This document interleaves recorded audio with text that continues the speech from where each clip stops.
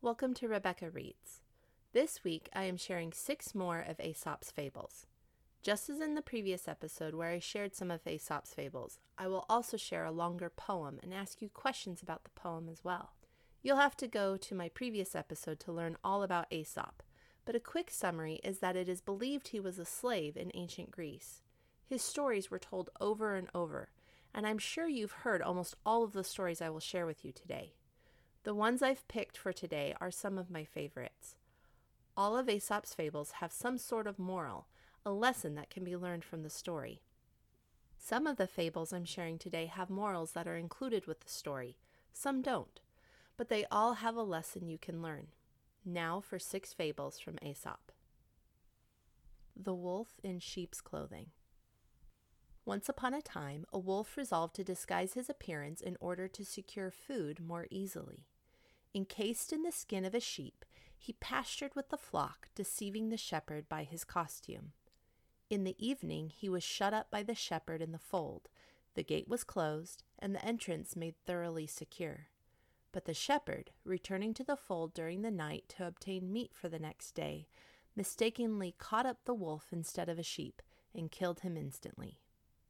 Moral: harm seek, harm find. The Shepherd's Boy and the Wolf.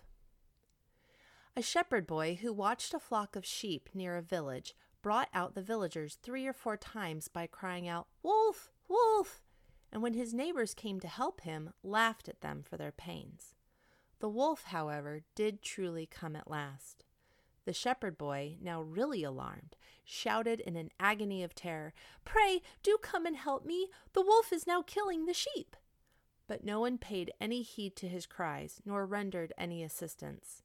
The wolf, having no cause of fear, at his leisure lacerated or destroyed the whole flock. Moral: there is no believing a liar, even when he speaks the truth. The Widow and Her Little Maidens.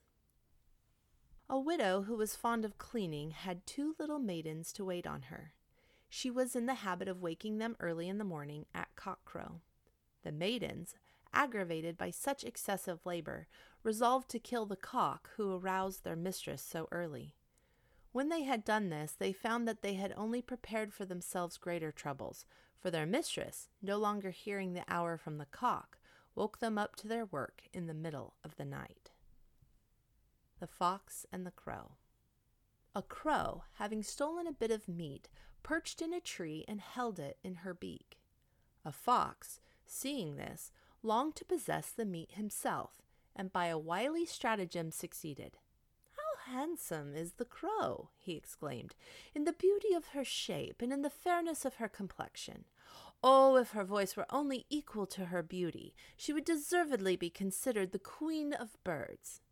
This he said deceitfully, but the crow, anxious to refute the reflection cast upon her voice, set up a loud caw and dropped the flesh. The fox quickly picked it up, and thus addressed the crow, "My good crow, your voice is right enough, but your wit is wanting." The Town Mouse and the Country Mouse. A country mouse invited a town mouse, an intimate friend, to pay him a visit and partake of his country fare. As they were on the bare ploughlands, eating their wheat stalks and roots pulled up from the hedgerow, the town mouse said to his friend, "You live here the life of the ants, while in my house is the horn of plenty. I am surrounded by every luxury, and if you will come with me, as I wish you would, you shall have an ample share of my dainties." The country mouse was easily persuaded, and returned to town with his friend. On his arrival, the town mouse placed before him bread, barley, beans, dried figs, honey, raisins, and, last of all, brought a dainty piece of cheese from a basket. The country mouse, being much delighted at the sight of such good cheer, expressed his satisfaction in warm terms, and lamented his own hard fate. Just as they were beginning to eat, someone opened the door, and they both ran off squeaking, as fast as they could, to a hole so narrow that 2 could only find room in it by squeezing. They had scarcely begun their repast again when someone else entered to take something out of a cupboard, whereupon the 2 mice, more frightened than before, ran away and hid themselves. At last the country mouse, almost famished, said to his friend, "Although you have prepared me for so dainty a feast, I must leave you to enjoy it by yourself. It is surrounded by too many dangers to please me. I prefer my bare plowlands and roots from the hedgerow, where I can live in safety and without fear. The North Wind and the Sun. The North Wind and the Sun disputed as to which was the most powerful, and agreed that he should be declared the victor who could first strip a wayfaring man of his clothes. The North Wind first tried his power and blew with all his might, but the keener his blasts, the closer the traveler wrapped his cloak around him, until at last, resigning all hope of victory, the wind called upon the Sun to see what he could do. The Sun suddenly shone out with all his warmth. The traveler no sooner felt his genial rays than he took off one garment after another, and at last, fairly overcome with heat, undressed and bathed in a stream that lay in his path. Moral: persuasion is better than force. Thank you for listening to these fables. Did you like them? Have you heard them before? Which one was your favorite? What are the morals or lessons for the ones that didn't have them? Could you write a fable like Aesop? Our poem for today is The Lady of Shalott by Alfred Lord Tennyson. I've read some poems by him before.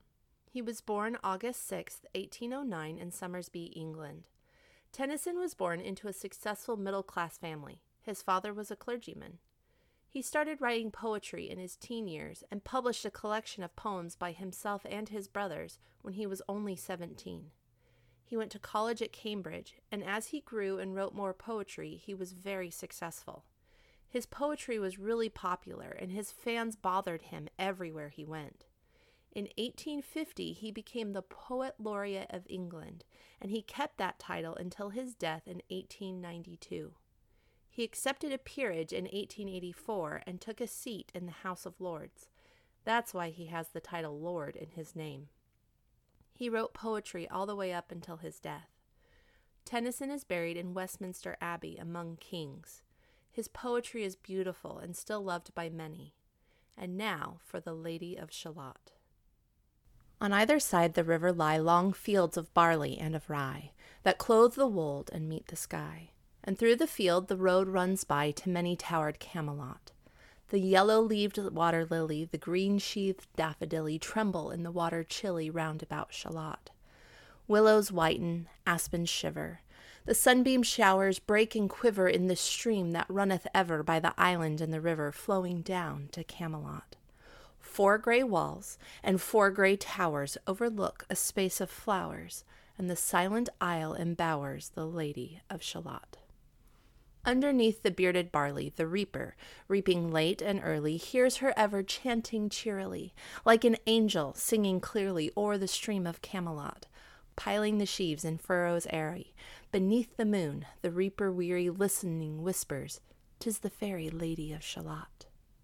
The little isle is all enrailed with a rose fence, and o'ertrailed with roses. By the marge unhailed the shallop flitteth silken-sailed, skimming down to Camelot.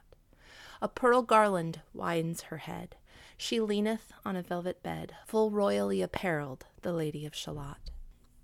No time hath she to sport and play. A charmed web she weaves alway. A curse is on her if she stay her weaving, either night or day, to look down to Camelot. She knows not what the curse may be. Therefore she weaveth steadily. Therefore no other care hath she, the Lady of Shalott. She lives with little joy or fear. Over the water running near, the sheep bell tinkles in her ear. Before her hangs a mirror clear, reflecting toward Camelot. And as the mazy web she whirls, she sees the surly village churls, and the red cloaks of market girls pass onward from Shalott.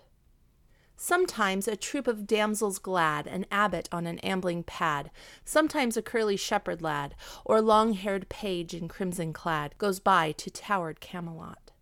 And sometimes through the mirror blue the knights come riding, 2 and 2. She hath no loyal knight and true, the Lady of Shalott. But in her web she still delights to weave the mirror's magic sights, for often through the silent nights a funeral, with plumes and lights and music, came from Camelot. Or when the moon was overhead came 2 young lovers lately wed. I am half sick of shadows, said the Lady of Shalott. A bow shot from her bower eaves, he rode between the barley sheaves. The sun came dazzling through the leaves, and flamed upon the brazen greaves of bold Sir Launcelot. A red cross knight forever kneeled to a lady in his shield, that sparkled on the yellow field beside remote Shalott. The gemmy bridle glittered free, like to some branch of stars we see hung in the golden galaxy. The bridle bells rang merrily as he rode down from Camelot, and from his blazoned baldric slung a mighty silver bugle hung, and as he rode his armor rung beside remote Shalott. All in the blue unclouded weather thick jeweled shone the saddle leather. The helmet and the helmet feather burned like one burning flame together as he rode down from Camelot. As often through the purple night below the starry clusters bright, some bearded meteor, trailing light, moves over green Shalott. His broad clear brow in sunlight glowed. On burnished hooves his war horse trode. From underneath his helmet flowed his coal-black curls as he rode down from Camelot. From the bank and from the river he flashed into the crystal mirror. Tira lira, sang Sir Launcelot. She left the web. She left the loom. She made 3 paces through the room. She saw the water flower bloom. She saw the helmet and the plume. She looked down to Camelot. Out flew the web and floated wide. The mirror cracked from side to side. "The curse is come upon me," cried the Lady of Shalott. In the stormy east wind straining, the pale yellow woods were waning, the broad stream in his banks complaining, heavily the low sky raining over towered Camelot. Outside the isle a shallow boat beneath a willow lay afloat. Below the carven stern she wrote, "The Lady of Shalott." A cloud-white crown of pearl she dight, all raimented in snowy white that loosely flew, her zone in sight clasped with one blinding diamond bright, her wide eyes fixed on Camelot. Though the squally east wind keenly blew, with folded arms serenely by the water stood the queenly Lady of Shalott. With a steady, stony glance, like some bold seer in a trance, beholding all his own mischance, mute with glassy countenance, she looked down to Camelot. It was the closing of the day. She loosed the chain, and down she lay. The broad stream bore her far away, the Lady of Shalott. As wind to sailors while they roam by creeks and outfalls far from home, rising and dropping with the foam, from dying swans wild warblings come, blown shoreward. So to Camelot, still as the boat head wound along, the willowy hills and fields among, they heard her chanting her death song, the Lady of Shalott. A long-drawn carol, mournful, holy, she chanted loudly, chanted lowly, till her eyes were darkened wholly, and her smooth face, sharpened slowly, turned to towered Camelot. For ere she reached upon the tide the first house by the waterside, singing in her song she died, the Lady of Shalott. Under tower and balcony, by garden wall and gallery, a pale, pale corpse she floated by, dead cold between the houses high, dead into towered Camelot. Knight and burgher, lord and dame, to the planked wharf-age came. Below the stern they read her name, the Lady of Shalott. They crossed themselves, their stars they blessed, knight, minstrel, abbot, squire, and guest. There lay a parchment on her breast that puzzled more than all the rest the well-fed wits at Camelot. The web was woven curiously, the charm is broken utterly. Draw near and fear not. This is I, the Lady of Shalott. And that was The Lady of Shalott. What did you think of it? This is a poem that told a story. Did you recognize any characters in this poem? Was the story happy or sad? Why couldn't the Lady of Shalott look at Camelot directly? Why did she look away from the mirror? And that is another episode of Rebecca Reads. Make sure you are subscribed to this podcast so you don't miss a single episode. If you enjoy this podcast, leave me a 5-star review. It helps other people find me so we can share these wonderful stories with more people. Make sure you keep reading and join me next week for another episode of Rebecca Reads.